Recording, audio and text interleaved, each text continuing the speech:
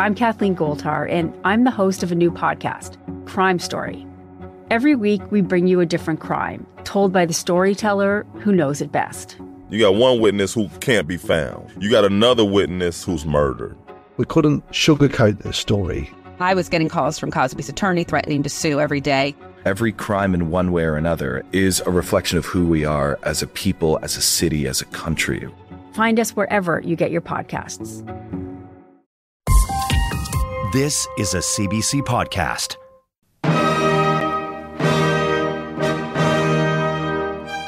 That is the Maestoso from Antonio Salieri's opera Europa Riconosciuta, performed by the Mannheim Mozart Orchestra. Salieri was one of Europe's best-known classical composers. His notoriety today, though, is mainly connected to rumors that he poisoned Mozart.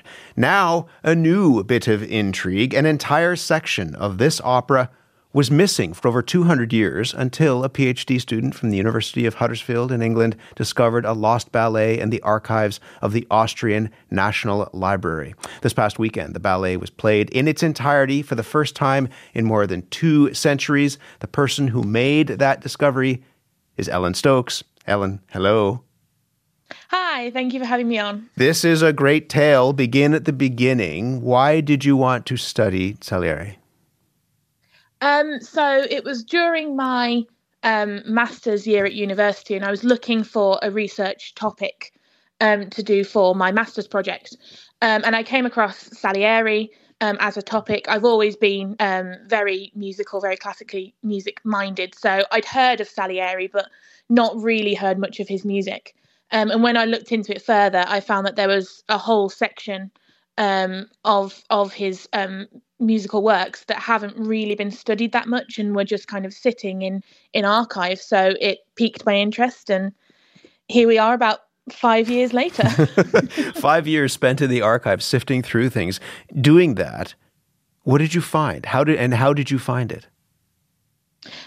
So I found kind of a myriad of sources, all of which were kind of labelled as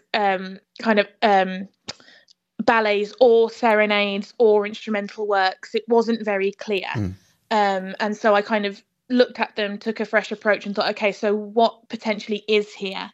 And from that, I think I have restructured the ballet Papio e Mira from his opera Europa Riconosciuta. So that's a huge part of my project, is finding what I believe to be the complete work, because we did know about it before, but only in what previous scholars have believed to be a fragmentary form. So it wasn't complete. So I think I have now completed it as part of my studies. How did it go missing?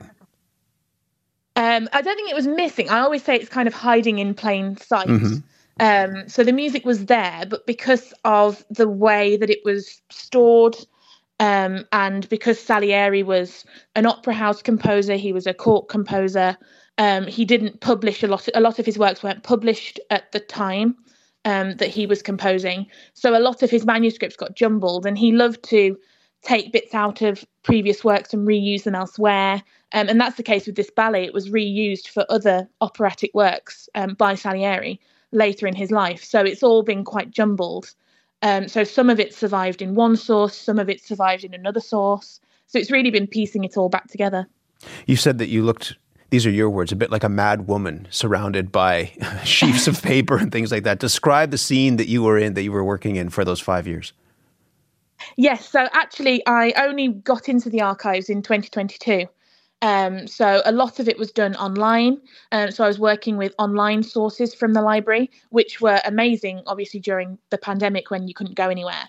But it was only once I got into the library itself and into the archive and had all these sources around me that I could kind of formalize my hypothesis and say, okay, I definitely think that I've now completed this ballet. And yeah, I had 2-3 sources around me, and I was holding each page up to look at the little watermarks, even just to try and gain more evidence. So yeah, it was exciting when I finally got to be in the archives and really look at the music itself and you're holding history when you're in an archive and with those kind of sources. So it was, a great moment in my research to be able to do that. And some of this had his own notes that were written on the side of it, is that right? Yes. So the first movement of the work, which we heard a little bit of there in the recording, that first movement is the only example that I have found in all of the manuscripts I've studied by Salieri. It's the only one of his instrumental works that actually has some writing around the edge. That it says kind of it's the Ballo Primo, and it was in Milan in 1778, and he writes little stage notes as well. So that one page really opened up a lot of my research, and kind of opened up my question about the ballet in the first place, because it was from there that I could look at previous scholars' work and kind of draw from their knowledge and their insight, and then decide what I agreed with them and if I disagreed with anything. So it was really from that one page that I was able to think, okay, maybe this ballet has some legs to go somewhere if I can just find those last. It was 3 movements that were missing. So I was like, if I can just find those last 3 movements and put it all together. Yeah. We're just about out of time. What was it like to see it performed this weekend? Oh, it was amazing. Yeah, it's amazing to sit in a room and hear music that hasn't been performed in a setting like that with a live audience and in its entirety for potentially over 200 years. It was an incredible feeling. I mean, I'm not the professor, but presumably finding something like this would be good for the PhD work as well, yes? Yes, yeah, definitely. It's a great thing to have in the center of my thesis. Yeah, absolutely, and yeah, it's my contribution to the field. So I'm really pleased that I was able to include this as part of my PhD. Well done, congratulations.